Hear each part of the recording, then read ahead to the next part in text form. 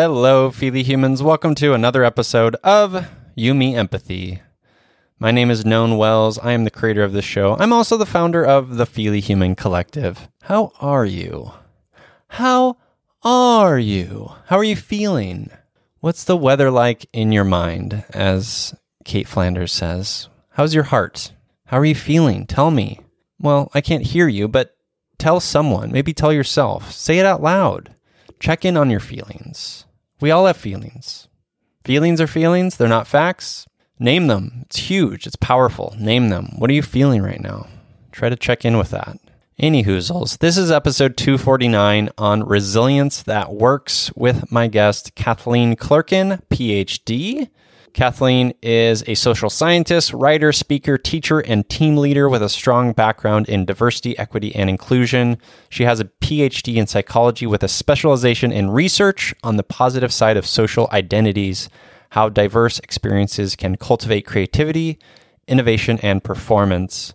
We talk about Kathleen's fascinating work and research into resilience and leadership in this episode. We also talk about the myth of the heroic leader, the importance of perspective taking, being idealistic and realistic all at once, and of course, Kathleen's book, Resilience That Works, in which she co-authored with Marian Ruderman and Katia Fernandez.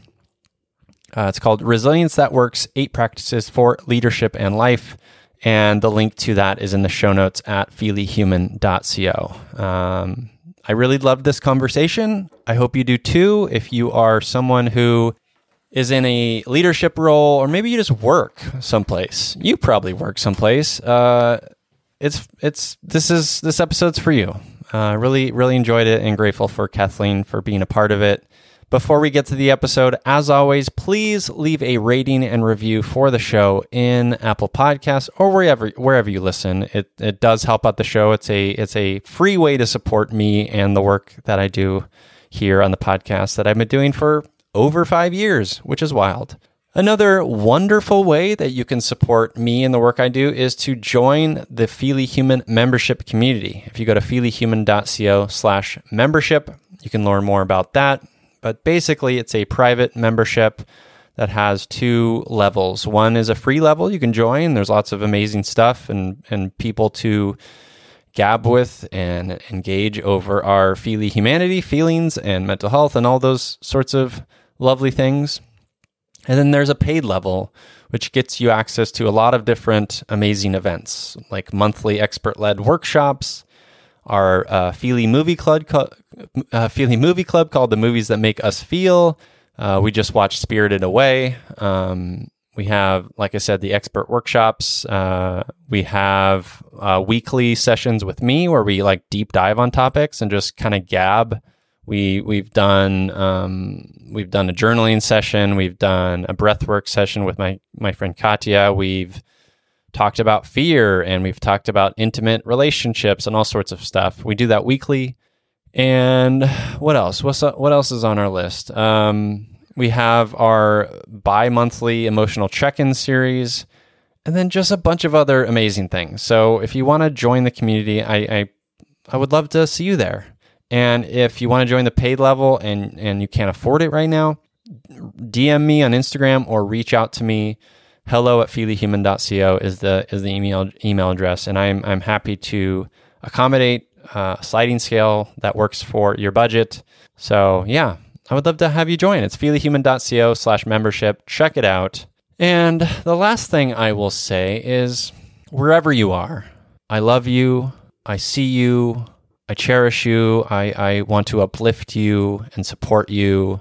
It's what we need to do as humans. I've been reflecting on this a lot lately.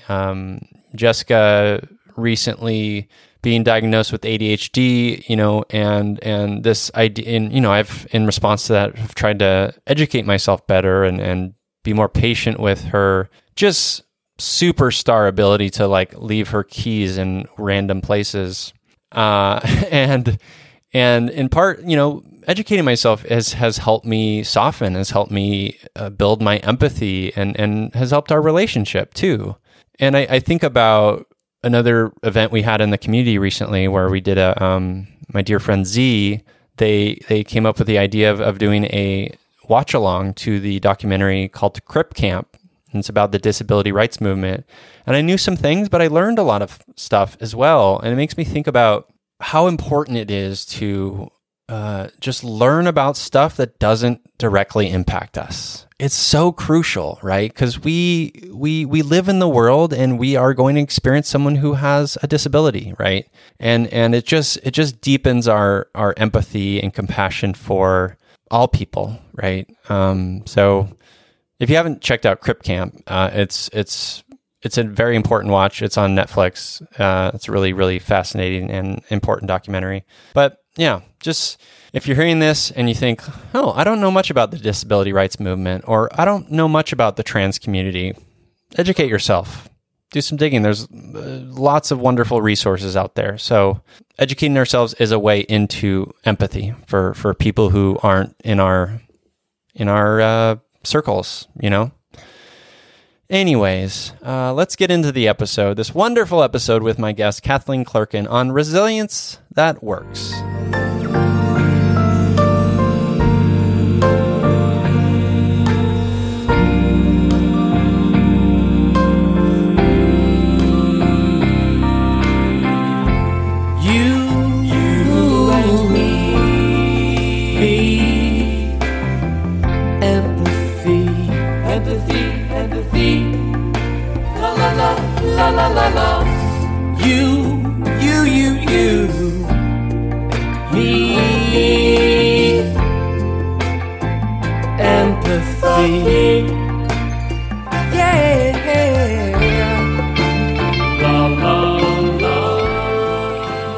Welcome to You, Me, Empathy, the official podcast of the Feely Human Collective. On this show, we explore the struggles, the triumphs, the brights and the darks we face as humans, trying to be human on this wondrous and overwhelming pale blue dot. You, Me, Empathy was created so that we can be witness to our collective humanity through the lens of empathy, vulnerability, and emotional curiosity.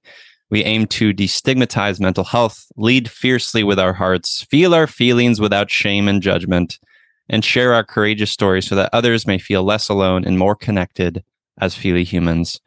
You, Me, Empathy is a brave place designed to inspire the beauty in each of us, because each of us, in all of our kaleidoscopic parts, makes up a magical whole that deserves to be seen.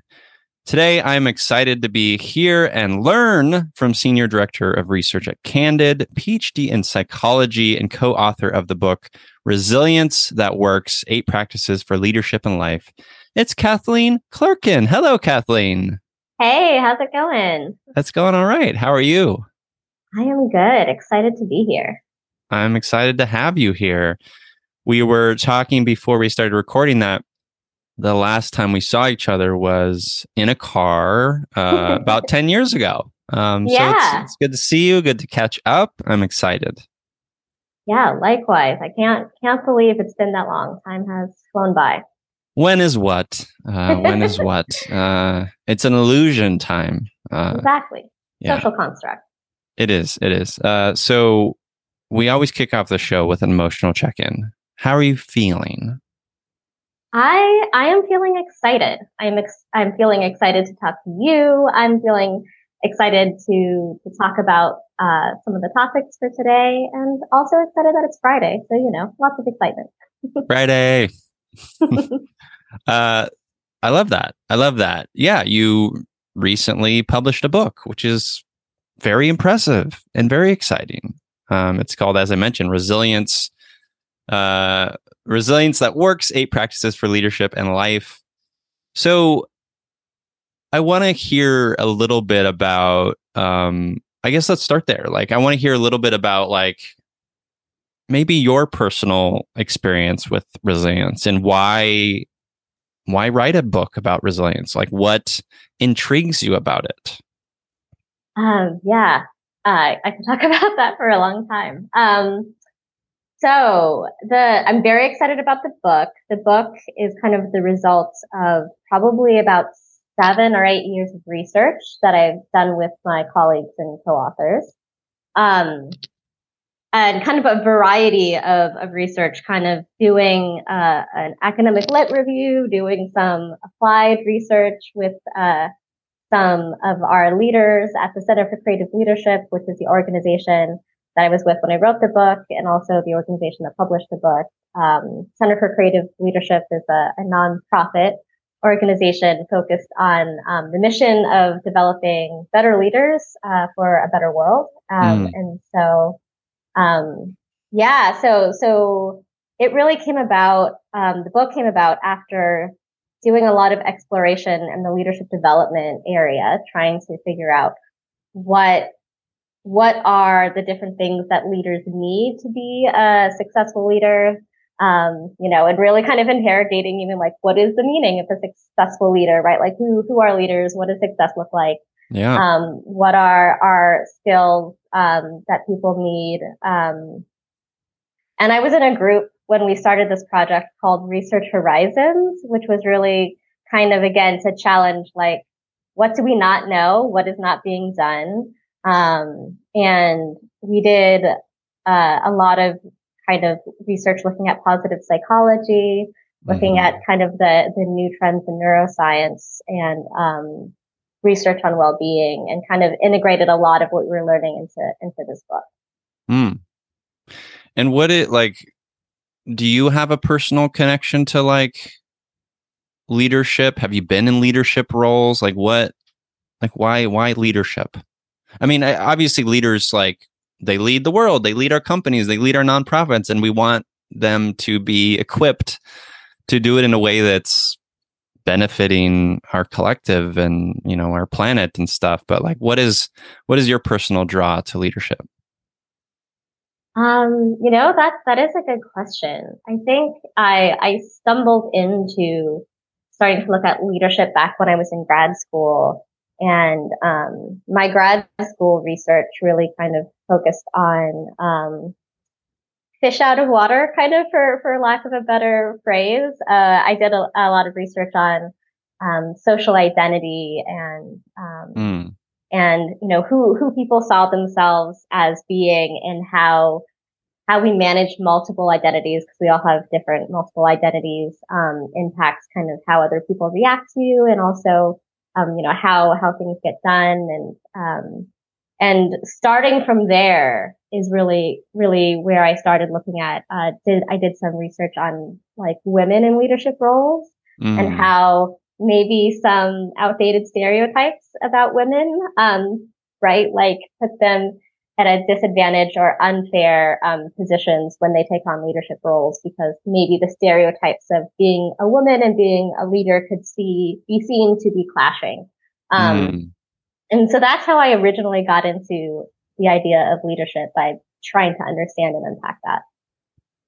Right. So trying to maybe disrupt some of these outdated, maybe potentially even misogynistic ideas around what a leader is and should be, in trying to uplift women in particular.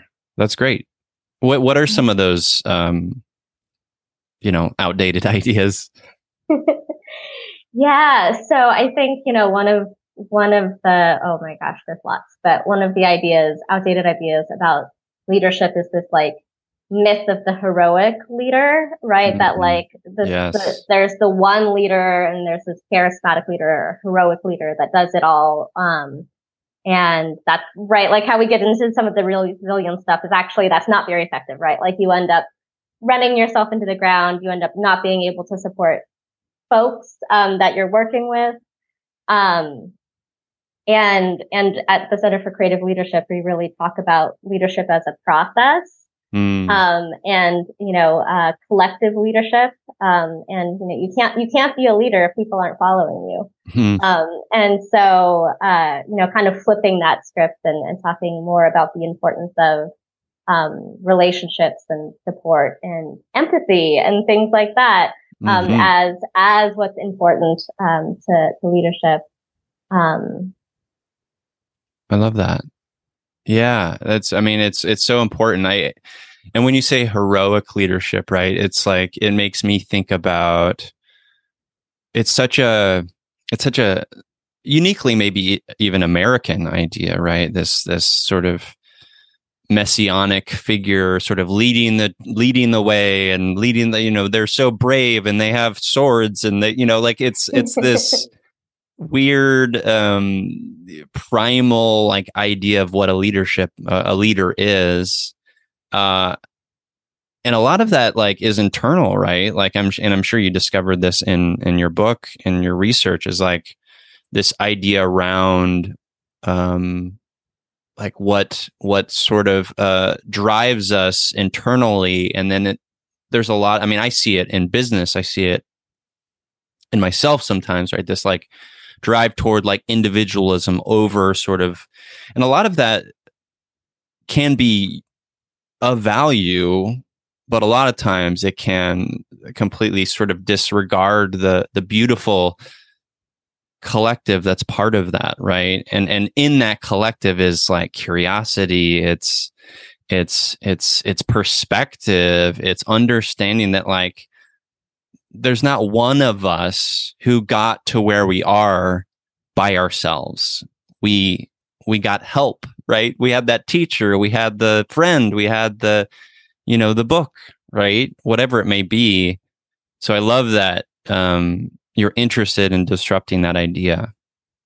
Yeah, completely. And then, going back to some of the initial work on gender that I was interested in, what happens then, right, is we have this incorrect stereotype that like leaders are born and not made, and leaders are tough, and leaders are aggressive or vicious or, cutthroat or, stand alone, right? Mm-hmm. And then we have these also incorrect stereotypes about women, being, right, like focused on others or soft or nurturing or all of the stereotypes about femininity. Yeah. And then what happens is that, right, like those stereotypes clash and people just make assumptions that like women on two levels, right? Assumptions that women aren't fitting what you need for a leader, and so therefore they're not good leaders. Yes. And making the assumption of what a leader is, which is also incorrect, right? And so there's like these two layers of incorrect assumption. And that's really kind of where I got into the leadership development world, is thinking about that work. Yeah, their assumptions are very human, right? We all do it.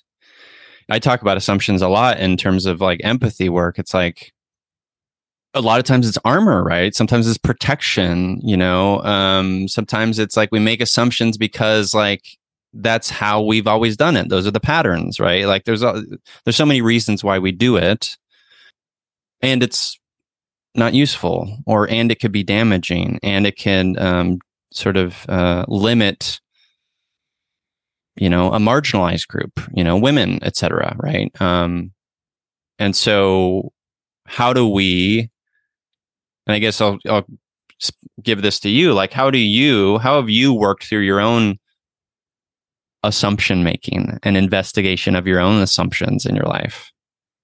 Yeah, easier said than done, right? For sure. It's easy for me to talk about, at the data or the societal level, some assumptions that happen, and harder to challenge your own, because one of the things about assumptions is we often don't realize when we make them, right? Yeah. And so that is where it's really, really hard.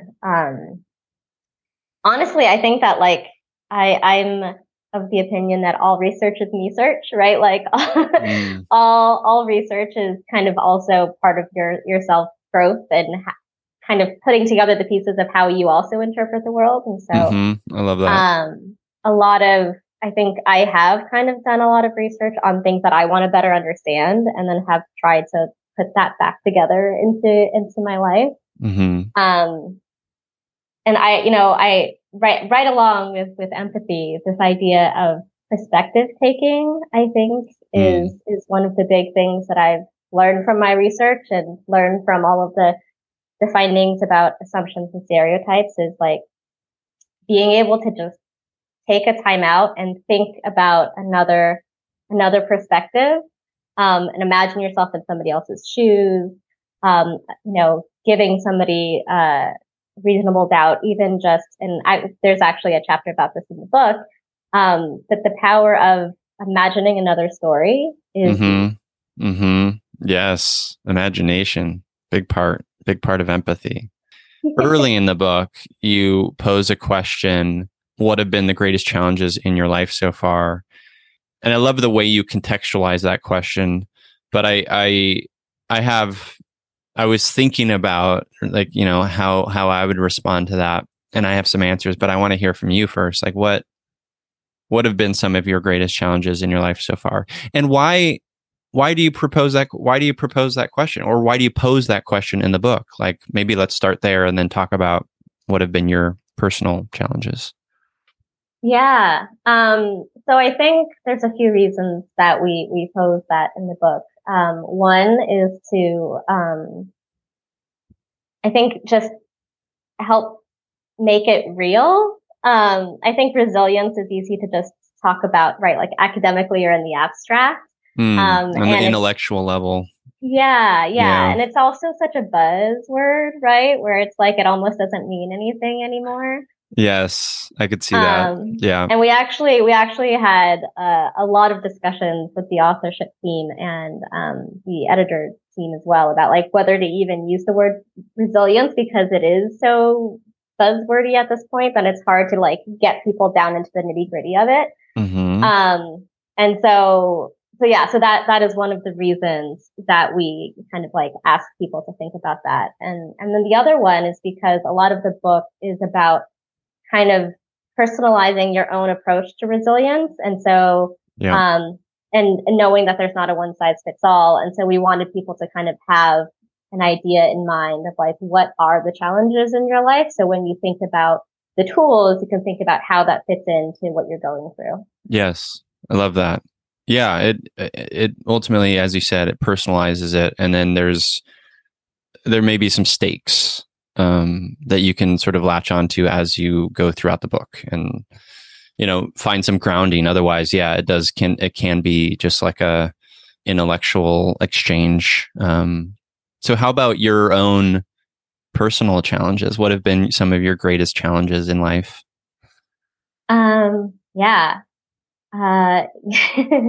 It's hard to rank order, right? Like looking back on my life and being like, well, this is number one and this is number two. Well, don't rank them. Just maybe a couple. Yeah. I think one of the things that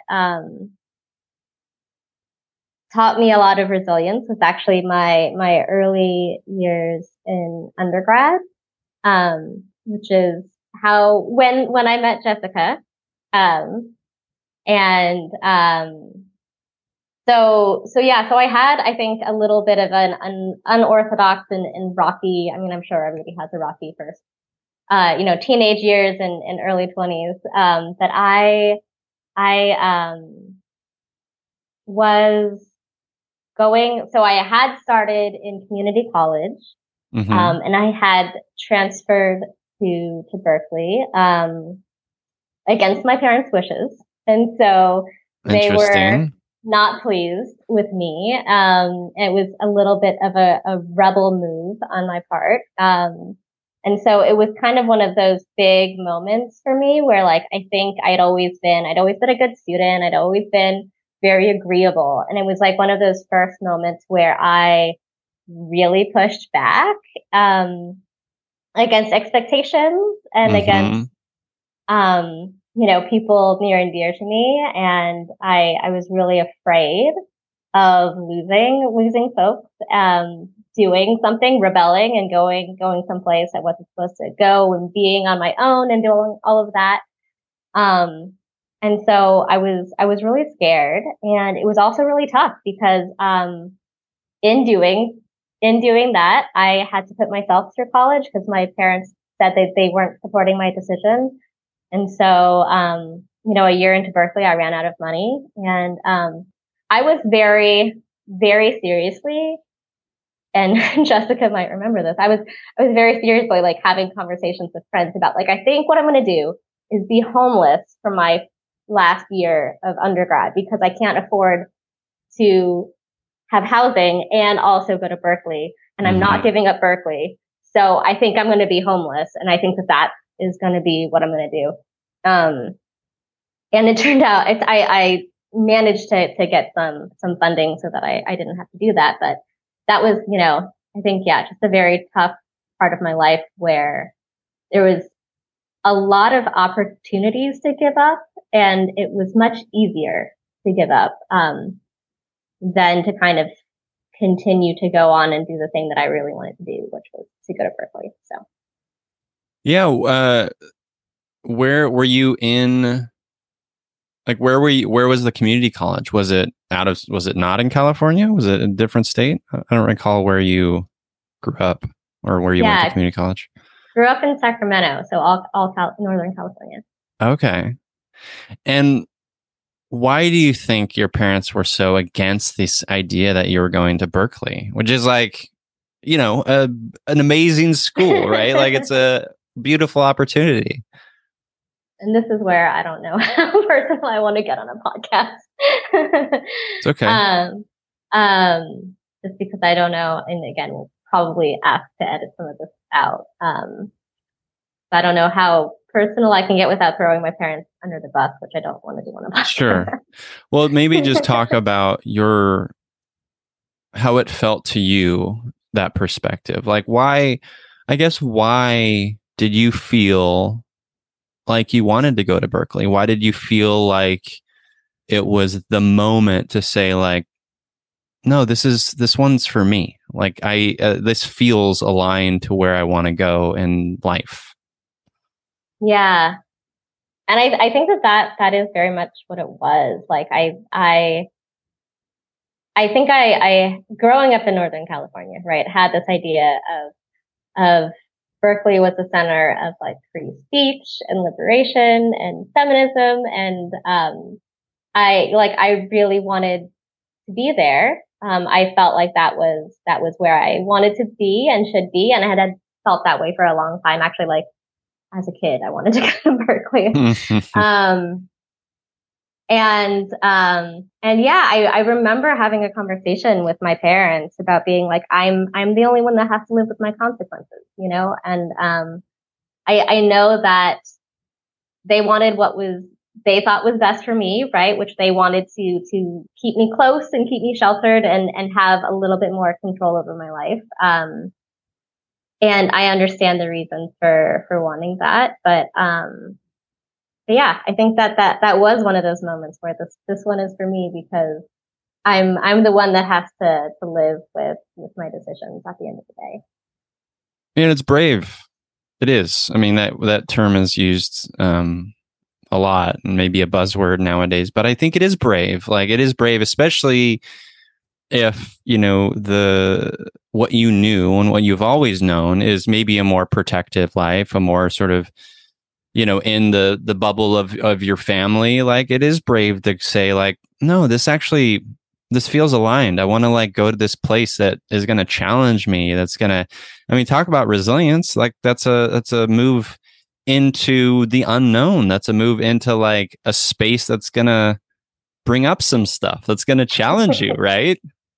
Yeah. And I think that was a big part of it. Like, I forget if it was my parents or one of my professors at my community college, but somebody had referred to Berkeley as a Shark Tank as a negative thing because it was so big and so competitive.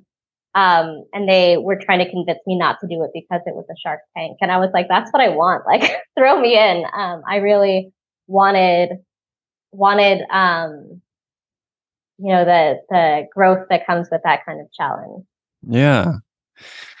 And you talk about obviously the challenge of like making the decision, oh, am I going to be homeless, and I got to do this. Like, what were some of the other things that sort of helped in finishing out your undergraduate degree at Berkeley? Like, what are some of the sort of touchstones or the things that helped provide support? Yeah, I mean, I think that was one of the reasons that like that is such a moment that comes up for me as well is because of I think it was one of the first times that I had like a really good friend group, Jessica included, and I remember being very vulnerable and talking to people about this and being pleasantly surprised about how supportive people were, and how they really helped me feel like I could accomplish things, and that there was more than one path to success, and that I wouldn't be by myself, and I wouldn't be judged for whatever decision I ended up making. So I think, yeah, like nobody's an island, right? So, Yep. other people's support was really important for that. Yeah. I mean, we need people. We need each other. It's like crucial. So important. And what, as I started like your book, and I mentioned at the top, so before we even got recorded, I have some like skepticism around resilience, right? And you mentioned that it's a buzzword, and it is, and it's talked among sort of entrepreneurship spaces and leadership spaces and stuff often. And I think my skepticism is rooted in probably my distaste for capitalism and, the toxic sort of go productivity, like checking boxes as inherent value type of approach we have to like business nowadays. I'm making a blanket statement, but it's what I've experienced in a lot of ways.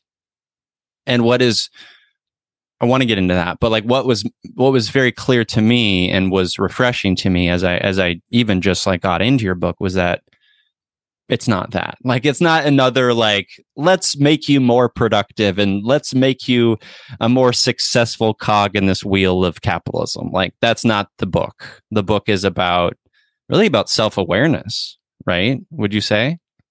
Yeah, 100%. And I think, we struggled with whether to use the word resilient for that reason. And I think especially in recent years, as it's become a buzzword, I've also gotten, have found it to be distasteful when it's framed as how can you do more work? Yes. Sometimes what I think people mean when they say it. Yeah. And we actually, at the end, there's a chapter about resilience in your organization. And we took pains to make it clear that like, that's not what anybody should take away from this book.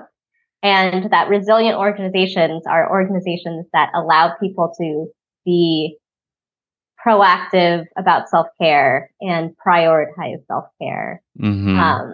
And that's what, resilience at the organizational level should look like. And it's not about, doing more faster. And so, right. Yeah.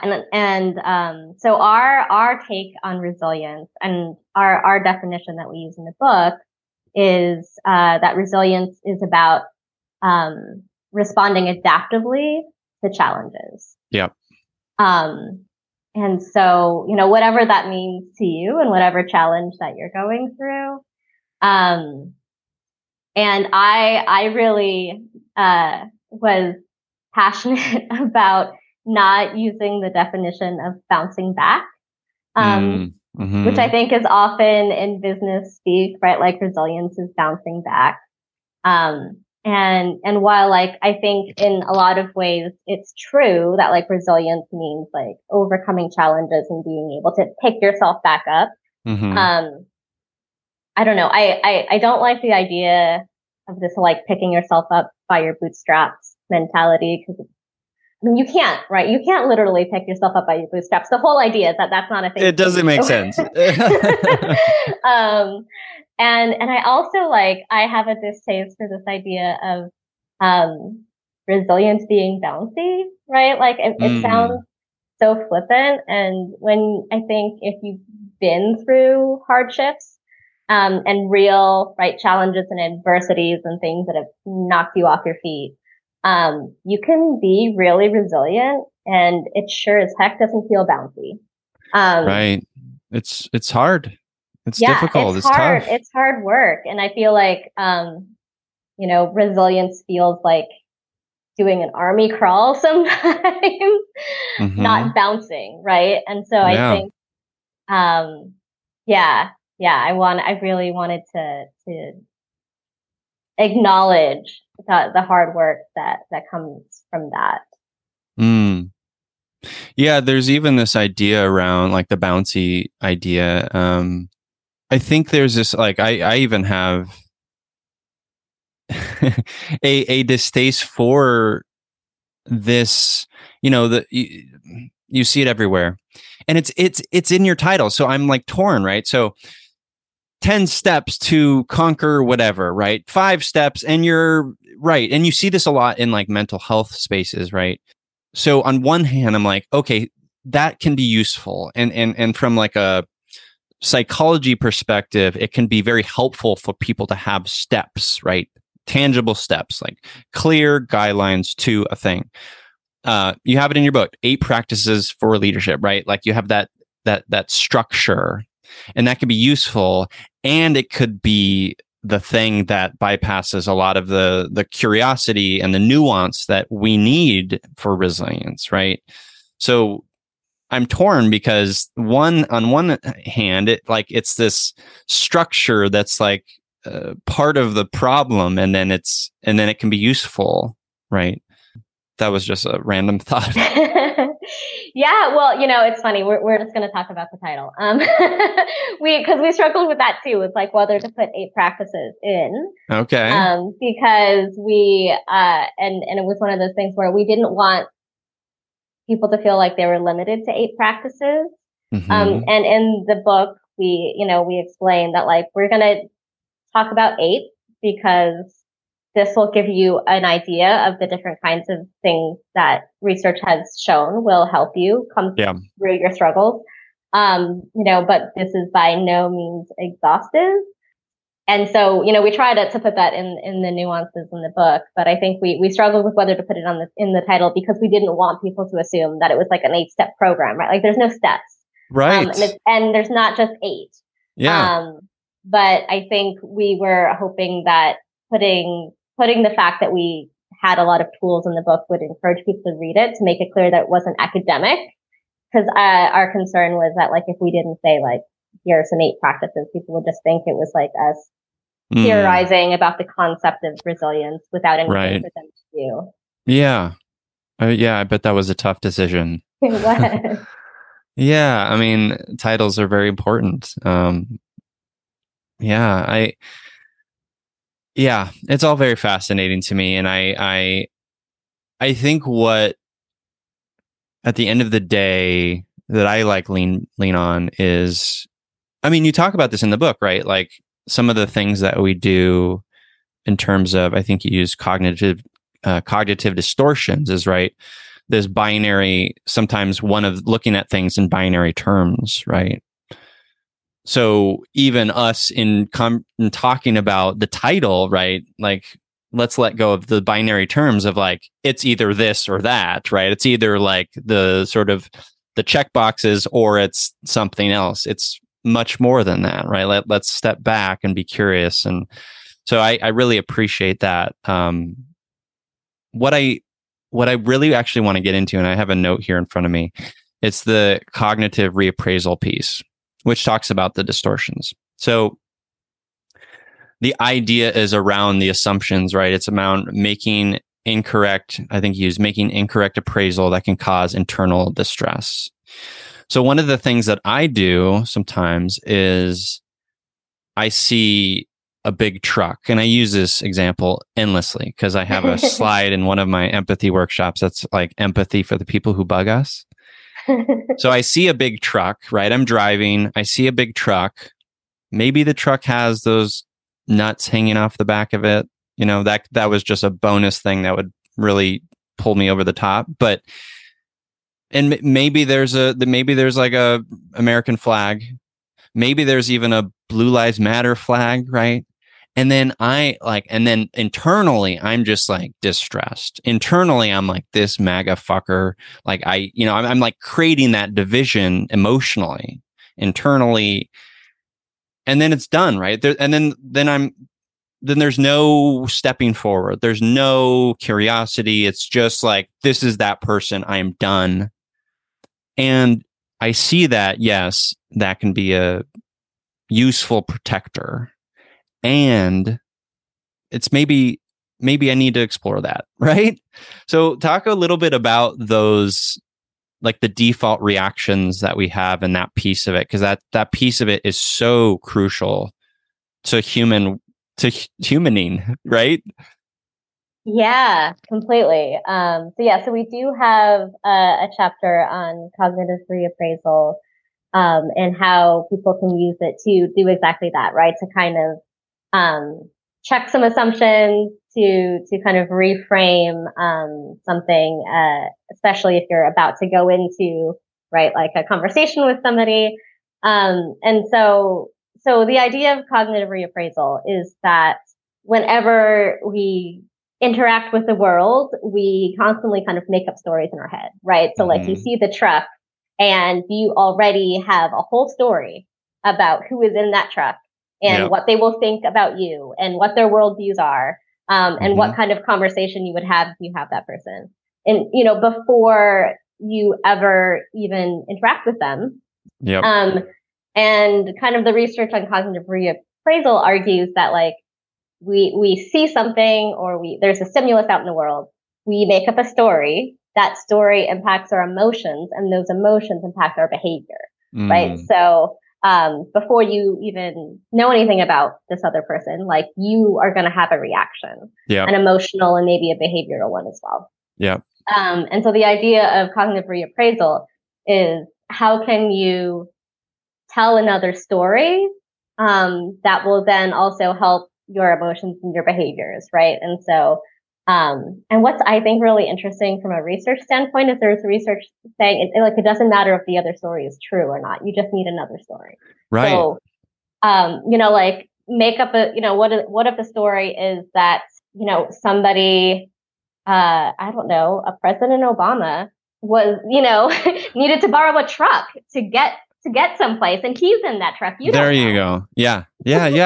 It's just Obama driving the truck with the nuts. it was an emergency. It was the only truck around. Yeah. And so, right, so like any other story then changes your physical reaction, which changes your emotions which changes your reactions.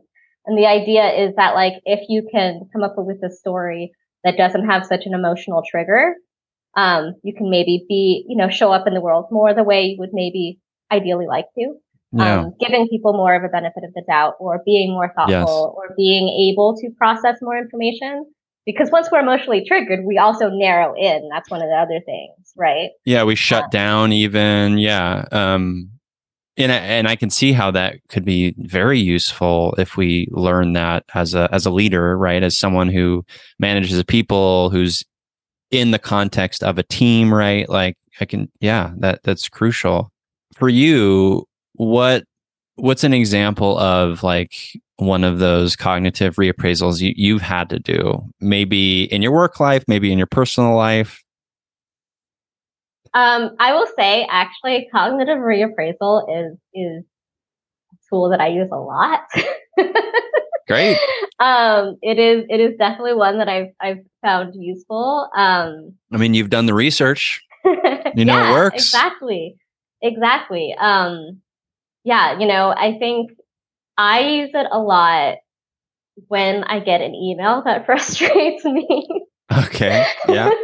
If it's whether it's work related or other related, or, it's that all of the classic, like, oh, if somebody emails me something where it's clear that they didn't understand where I was coming from, or it sounds rude in email, because, right, like you can miss a lot of information in email, or disrespectful in email. And then I feel, right, like triggered because I have that emotional reaction. And rather than hitting reply right away and being like, WTF, or deleting the email and being like, well, screw them, I've found it really helpful to like come up with another story of like, well, what might be happening in that person's life for them to send me this email that like maybe feels rude or disrespectful, or like they didn't read my email.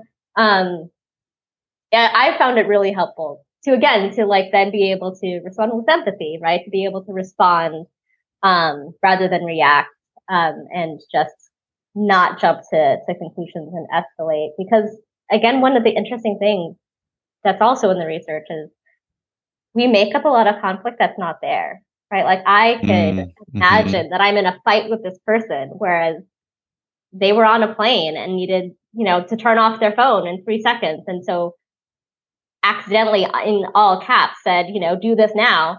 And I think that they're fighting with me. And meanwhile, nothing is happening on their side. Yeah, that is, I think about that from time to time, the piece of it that's like, I'm over here or you're over here, and we're just like awash in internal distress, and they have no idea. Right? Like, why do we do that to ourselves? And I think a piece of it, like for me, is like, I am a very sensitive person. So I do need to like gather some tools about like, some boundaries and some of this self-awareness work, some of these reappraisals, right? Like otherwise it's just gonna, to use sort of a work term, it's going to lead to burnout, or it's going to lead to just overwhelm, right? I talk a lot about, and I think you mentioned something about this, or maybe the website Candid did, I don't remember, but like this idea around being an idealist and a realist at the same time, right? I think about that a lot, because I do get overwhelmed a lot. And I am like a utopian, like head in the clouds person. Like I want to like change the world in all of the beautiful ways. And I don't want to kill myself in the process. Right. Like I need to be useful. So, but it's hard. Like it's hard to be realistic sometimes, because reality is fucking oppressively difficult. But then I have to remind myself, like, no, you're a white cis feely boy. Like you're like, you're dealing with some intersectionality that's very great. Like use those powers for good. Yeah, it's messy. Like, how do you think about the idealistic and realistic, and sort of holding those true? Because you're clearly an idealist. You have your PhD, you've done all this research, right? Like you care deeply about this stuff and making the world better and supporting leaders who are making the world better, like in your work at Candid, right? How do you hold the idealism and the realism? Yeah, I love that question, because I think that's also something that I actually think about a lot for those reasons, right? Like I have described myself before as a practical dreamer. I like that. I definitely do have a lot of ideals and a lot of, dreams. And, I think balancing that with some practicality and realism is important so that you don't burn out, right? Yeah. And I am somebody that like cares very passionately about my work. My work is my passion, right? Like I do research on the things that I think are important in the world. And so it's really hard to like not take things personally. And just, all research aside, just like as a person, I often kind of check in with myself about like, am I carrying the right amount? Basically, right? Because it's easy to get worked up about little things. And at the end of the day, you're like, nope, I don't need to be really upset about this little thing, because there's bigger things in the world. And then sometimes the answer is yes. Sometimes the answer is like, yeah, no, like this is important to me for my values and who I want to be as a person. So I will die on this hill if I need to. But I think that is something that I do regularly is kind of check in. Check in. That's so important. Yeah.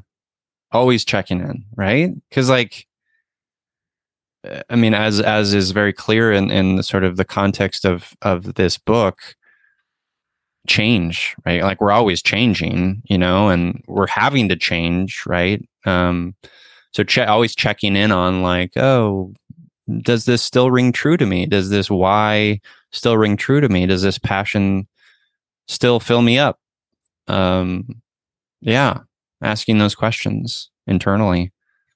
Yeah, and that goes, I think, also, aligns with again, like this particular book kind of framing around resilience, and that, it's in kind of how we frame it in the first chapter is that as a leader, right? Like, you are caring passionately and you have a lot going on. There's maybe some overwhelm, maybe some idealism.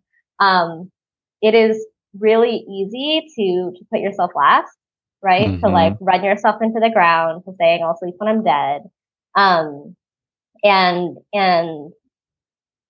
because that just seems like the right thing to do, is like, if it's also valorized. It is, right? So, and so our approach to resilience is basically saying, if you really care about this work, you need to be able to do that for the long haul, right? So you need to stop and take a step back and prioritize self-care and how you show up in the world, and taking care of yourself and taking care of others, because if you don't do that first, you're going to burn out and you won't be able to continue to do the important work for the long haul. And so we talk about, reframing from like being a sprint runner to a marathoner, right? Like, if you run marathons, which I do not, but I have friends who do. And, if you're running a marathon, you stop and eat, you stop and walk, you stop and pace yourself so that you can get to the finish line. It's not about running as fast as you can. That is not what marathons are about. Yep. Yeah, I love that. Yeah, and that's where the realism, I'm a human. I can't do all this all day, every day, like I need to check in. I need to like know my limits, and I need to check in on my energy and, all of that stuff. Yeah, that's super important. I love that. So how is the book like promotion? Like how are people receiving it? Like what has that process been like for you? Yeah, it's a good question. It's been fun. I've always kind of wanted to be an author, and this is my first like real full length book, and so I'm really excited about it. It's a huge accomplishment. Yeah. Thank you. I hope it's not my last. I definitely want to do more of them. It's been great. Again, it's been published through the Center for Creative Leadership, and so it's been really helpful and useful to kind of have that connection to the leadership community and leaders that are interested in development. And it's being kind of put into some of the courses that are being taught there. So, oh, that's great. Yeah, it's still in, I think the early days, but, I'm really optimistic, and have been getting some really lovely feedback, that it's been useful to folks. That's amazing. Yeah, that's so. Yeah, more and more. I mean, listeners, I'm talking to you now. If you work at a business, if you're a leader at a business, like, pick up the book, order it. I prefer you order it from bookshop.org if it's there, or directly from the, what was it? The Center for Creative Leadership. Center for Creative Leadership. But if Amazon is your only option, do that, of course. But just, get the book. It's great. How about your work? Like, so you're senior director of research at Candid. I was like exploring the website this morning. Really fascinating. Like, tell me, like, what does Candid do? Yeah. Candid it's a nonprofit, that does research and collects data on nonprofits. So we're kind of meta in that way. But yeah, so the interesting thing about the social sector, whether it's philanthropy or nonprofit organizations, is that there's just, it can feel kind of opaque, right? Like, it can feel like there's not a lot of information or data about like what's happening. There's lots and lots of little organizations. It's really common for there to be a 1 or 2 person nonprofit or foundation. Right. When it comes to like foundations, that give out a lot of grants for the social sector. Only like 10% of them even have websites. And so it's really hard to navigate. And so at Candid, our mission is to get you the information you need to do good. And, we do that through, collecting and sharing data about the social sector and then also doing research about the social sector. Really kind of at a high level, right? Like how many organizations are working on this kind of work and how many, grant makers are funding these projects and where are the, the opportunities and challenges. Right. And how does that, like, is that for like the everyday person like me, like as a consumer, like how is that helpful for me? Yeah. So it depends, depending on where you sit, there's a lot of different ways to kind of interact with Candid. If you are in a nonprofit, we have Candid profiles where if you're a nonprofit, you can fill out information about your organization and we really elevate that so that like thousands of people and, grant makers can see your work and understand what you do. It's also kind of like a free website if you're, not able to create one for yourself. I see. Yeah. We also help, folks that are, trying to give out grants. Like we do a lot of like fact checking and IRS details, right? To make sure that nonprofits are, tax deductible and all of that. And so, and then for researchers, we just have a huge database with a lot of information if folks want to do research about any given topic. I love that. Yeah, it's so I think that's so important. I mean, I've interacted with many of a nonprofit in my day, and some have been tiny little like these two people doing this amazing work, providing abortion access in Arkansas or whatever, and then bigger organizations and stuff. And from a like, I want to be a part of like the change and be good perspective as just a consumer, as a individual person. Like it does feel a little bit messy at times, right? Like it does feel like where should I go? Who should I trust? All of these questions, right? That come up, especially come up when big things happen in our society, right? The murder of George Floyd, right, as an example, right? Abortion rights being stripped, those big things happen, and then you feel this maybe overwhelm. And so maybe part of Candid is maybe reducing some of that overwhelm in those instances. Yeah. Yeah. And that's actually something that we've just started doing in the last couple of years, as you've mentioned, right? Lots of crises going on, is we've been putting together these rapid response pages that kind of highlight here are the people that are working on these different topics, and here's funders who are funding it, and trying to pull the different information together so that whoever you are, right, doesn't have to go to Google and try to put it together themselves. Yeah.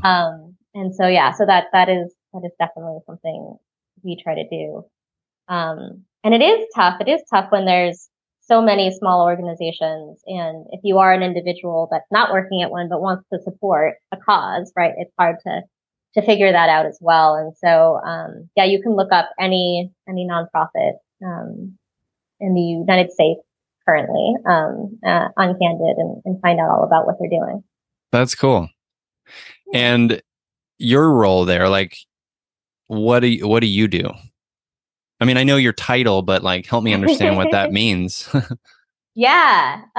So I have an incredibly fun job of taking some of the data and helping explain it and tell the story of what's happening in the sector. So there's, there's 1.8 million nonprofits in the US alone.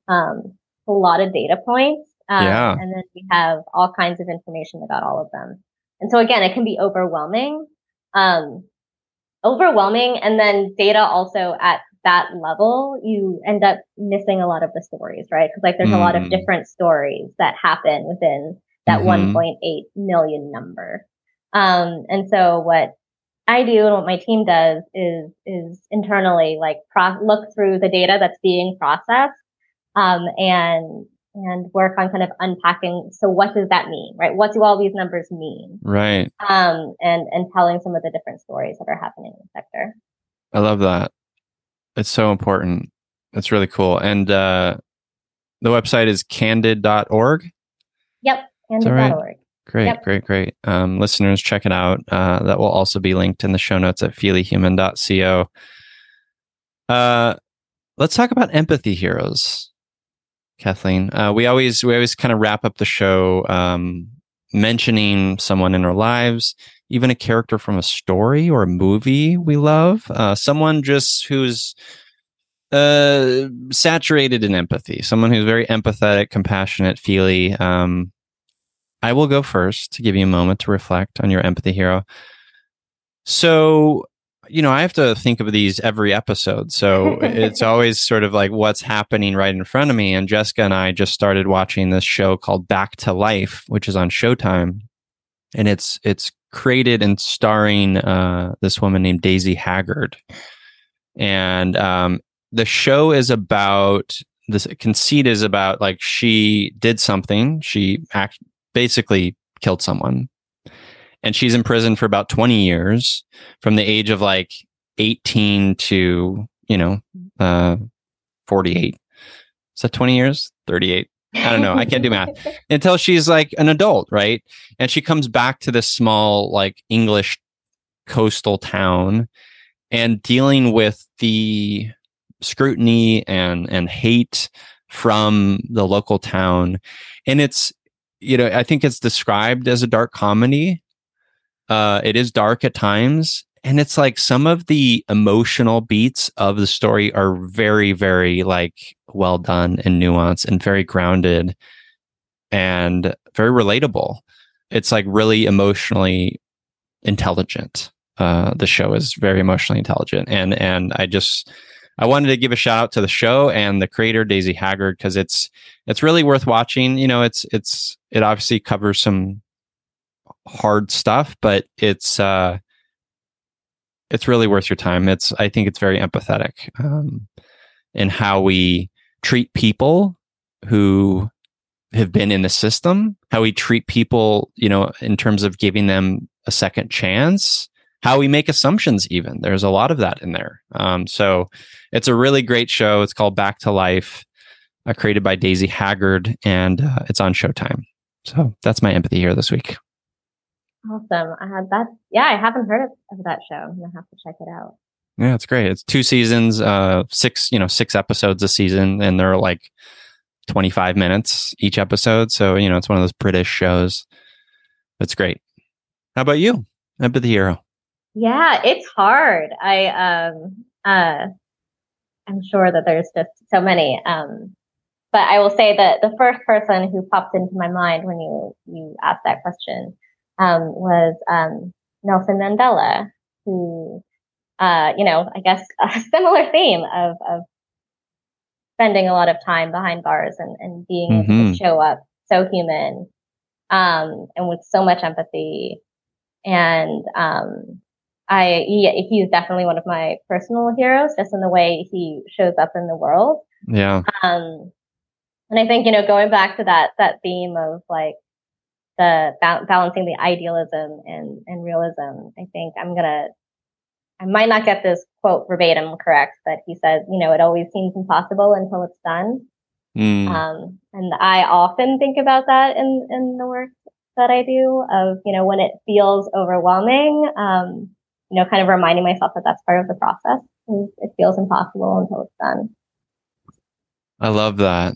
What a great reminder. Yeah, that's giving me goosebumps thinking about. I needed to hear that, so thank you. You're welcome. Yeah. Well, Kat, where can the listeners connect with you? Obviously, order your book, all of that stuff. Yes, for sure. I can be found on LinkedIn if you just look up my name. think I'm the only Kathleen Clerkin on there. And the book is available at the Center for Creative Leadership, which is ccl.org. And yeah, lots of other places where books are sold as well. Amazing. Well, listeners, those links will be in the show notes at feelyhuman.co. Kat, what a delight this was. Thank you for, reconnecting after all these years. Yeah, this has been wonderful. Thank you. Thank you so much. You're welcome. And to you listeners, as I always say, I'm here, you're here, we're here together on this wayward, overwhelming, awe-inspiring pale blue dot. We have each other. It's you, me, empathy.